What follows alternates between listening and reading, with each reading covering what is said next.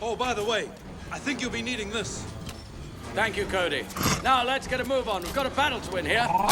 Yes, sir.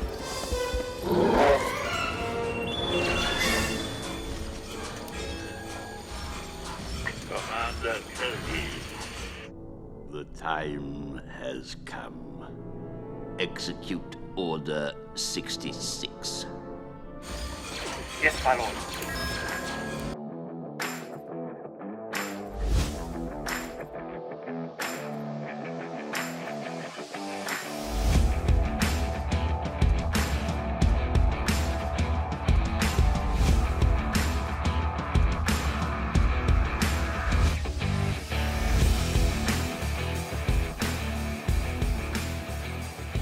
Hello, everyone, and welcome to the Main Street Finance Podcast. I am, of course, Alex, your host, and I have been waiting for weeks to make this episode. On July 6th, it was officially reported that the Pentagon has canceled the Jedi. This week, I'm going to discuss the short and controversial history of the Jedi involvement with the U.S. military. I am 100% serious. This is a real thing. You're listening to the Main Street Finance Podcast, where we take the Wall Street bull by the horns to help you achieve your financial goals. Whether it's budgeting, investing, or financial independence, we tackle the big questions in the pursuit of financial literacy. And now, your host.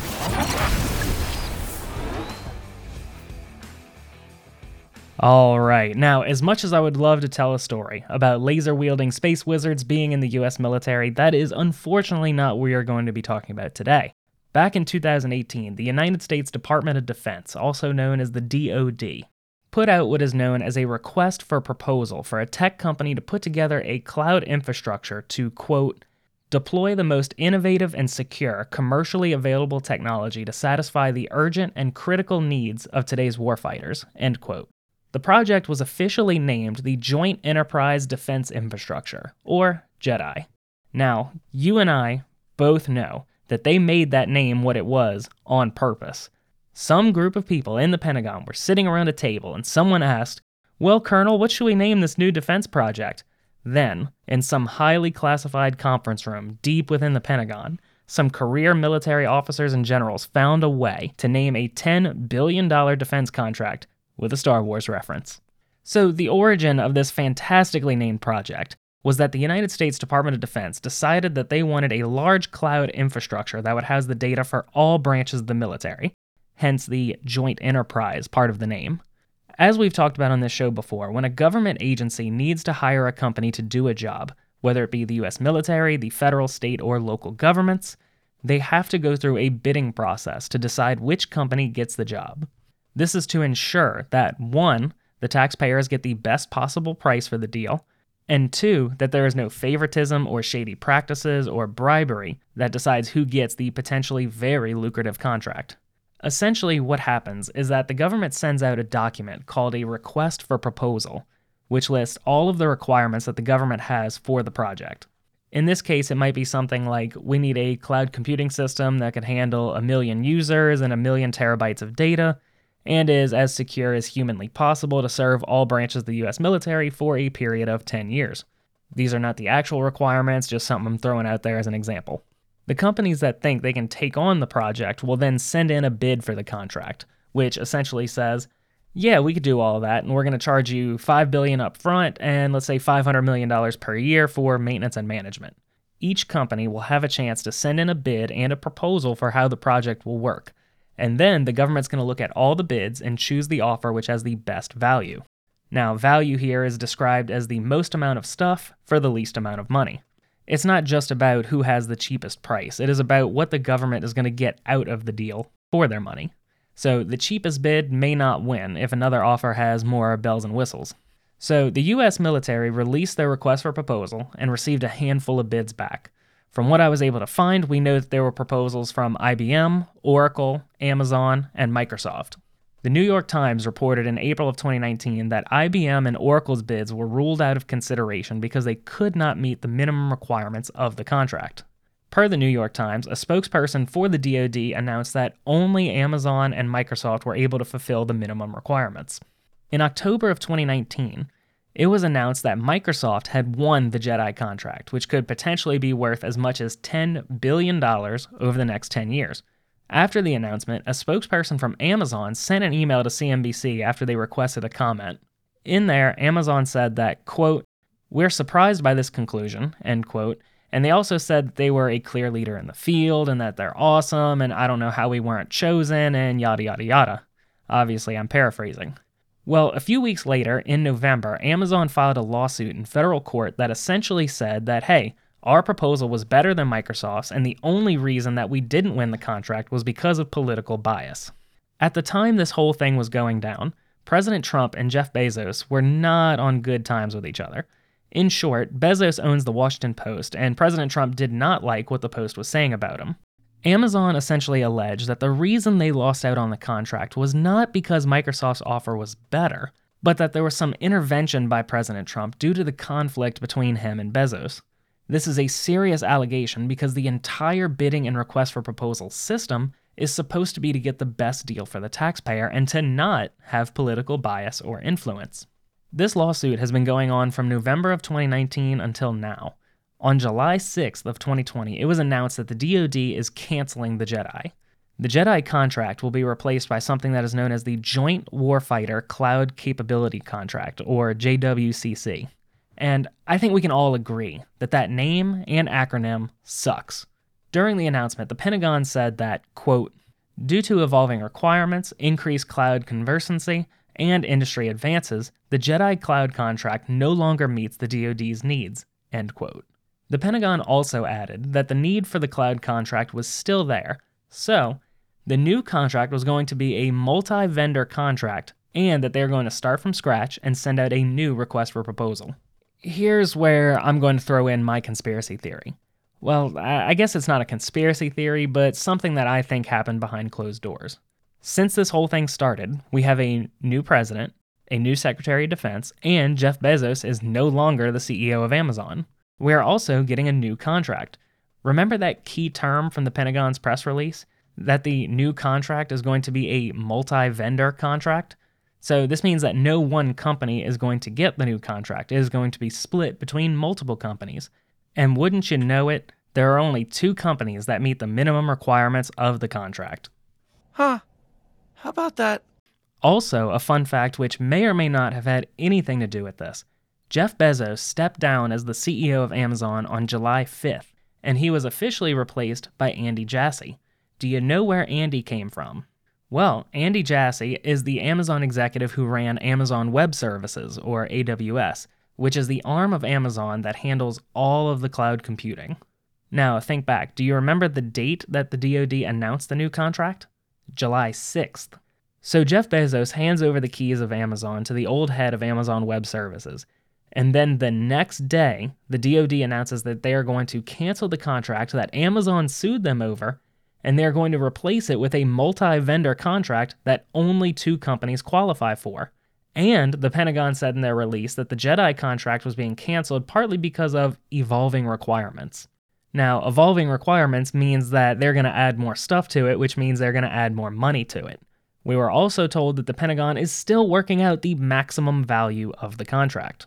Now, knowing all of that information, me reading between the lines would assume the following. We have this Jedi contract. It was awarded to Microsoft. Amazon sues, knowing that the presidential election is coming up in 12 months and that this big of a lawsuit can easily last a year.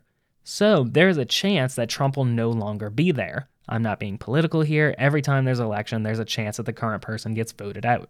Sure enough, Trump gets voted out of office. There's a new president who has already shown that he loves spending a ton of money in the federal budget. Then, all of a sudden, we're going to cancel the contract, have a new contract, change the name of the contract so that it's not tied to the previous controversy, make the contract bigger and worth more money, and give both competitors a slice of the pie so that everyone's happy. And just for fun, we're also going to have Jeff step down before we move forward with all of this. Huh. How about that? So, do with that information what you will, but that's my quote-unquote conspiracy theory on why the Jedi got thrown out of the US military. I've been waiting to make this episode because I saw an article that contained the words US military and the word Jedi, and I noticed that I was a few episodes away from episode number 66, so I wanted to have a little bit of fun with it. This is also a case in point for how the bidding process works for government contracts.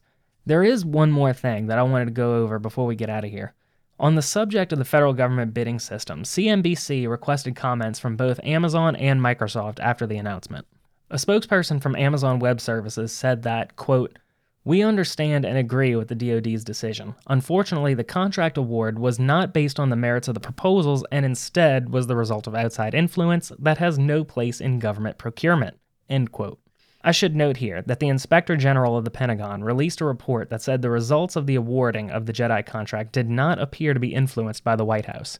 However, there was a note in the IG's 313-page report that there was limited cooperation from the White House during the investigation, so the review may have been limited. Also, I want to note that, of course, Amazon said, yeah, we understand and agree with the DoD's decision. The decision was essentially, hey, we're just going to rip up the contract, have a new contract, and you guys get a slice. So I'm sure they agree with the DoD's decision. I bring this up because I think that Microsoft's response was really interesting. Microsoft said in a blog post that they understand the Pentagon's decision to cancel the Jedi contract, but that the legal fight over it illustrated a need for reform. Microsoft released the following after the announcement. Quote, "The 20 months since the DoD selected Microsoft as its Jedi partner highlights issues that warrant the attention of policymakers.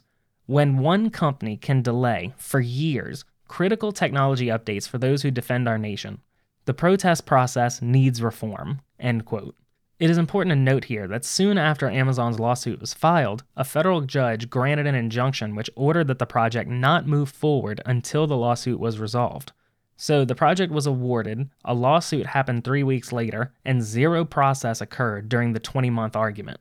The Microsoft spokesperson added that the DoD's decision to cancel the Jedi contract, quote, "doesn't change the fact that not once, but twice, after careful review by professional procurement staff, the DoD decided that Microsoft and our technology best met their needs.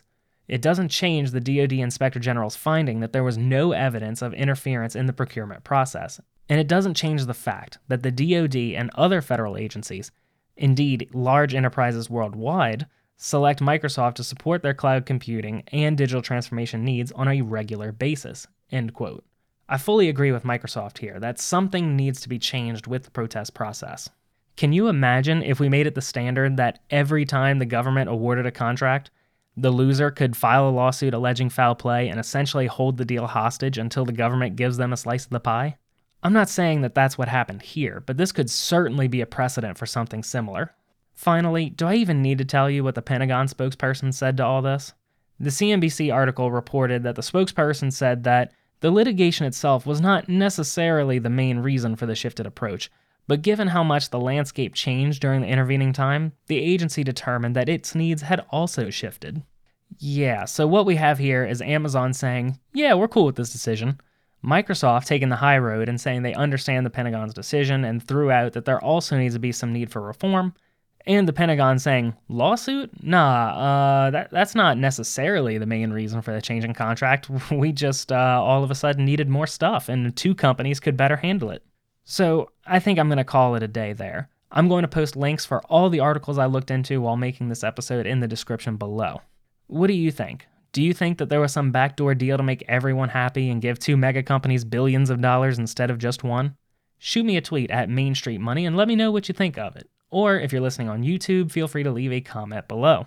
And since I didn't get enough Star Wars references in to make me happy, let me just say that I hope the Amazon empire doesn't strike back at me for my reporting, and that I hate the name for the new cloud contract. Although I do have a new hope that we're going to see a return of the Jedi. And with that, I've been Alex. Thank you for listening, and I will see you all next week. Thank you for listening to the Main Street Finance Podcast. Have a question on today's topics or have suggestions for future episodes? Send an email to mainstfinance@gmail.com. Sharing is caring, so if you learned something new and useful today, make sure you share with friends and family. Don't forget to like and subscribe to be notified of new episodes. For demonstrations and more examples, be sure to check out the YouTube channel. We'll see you next time.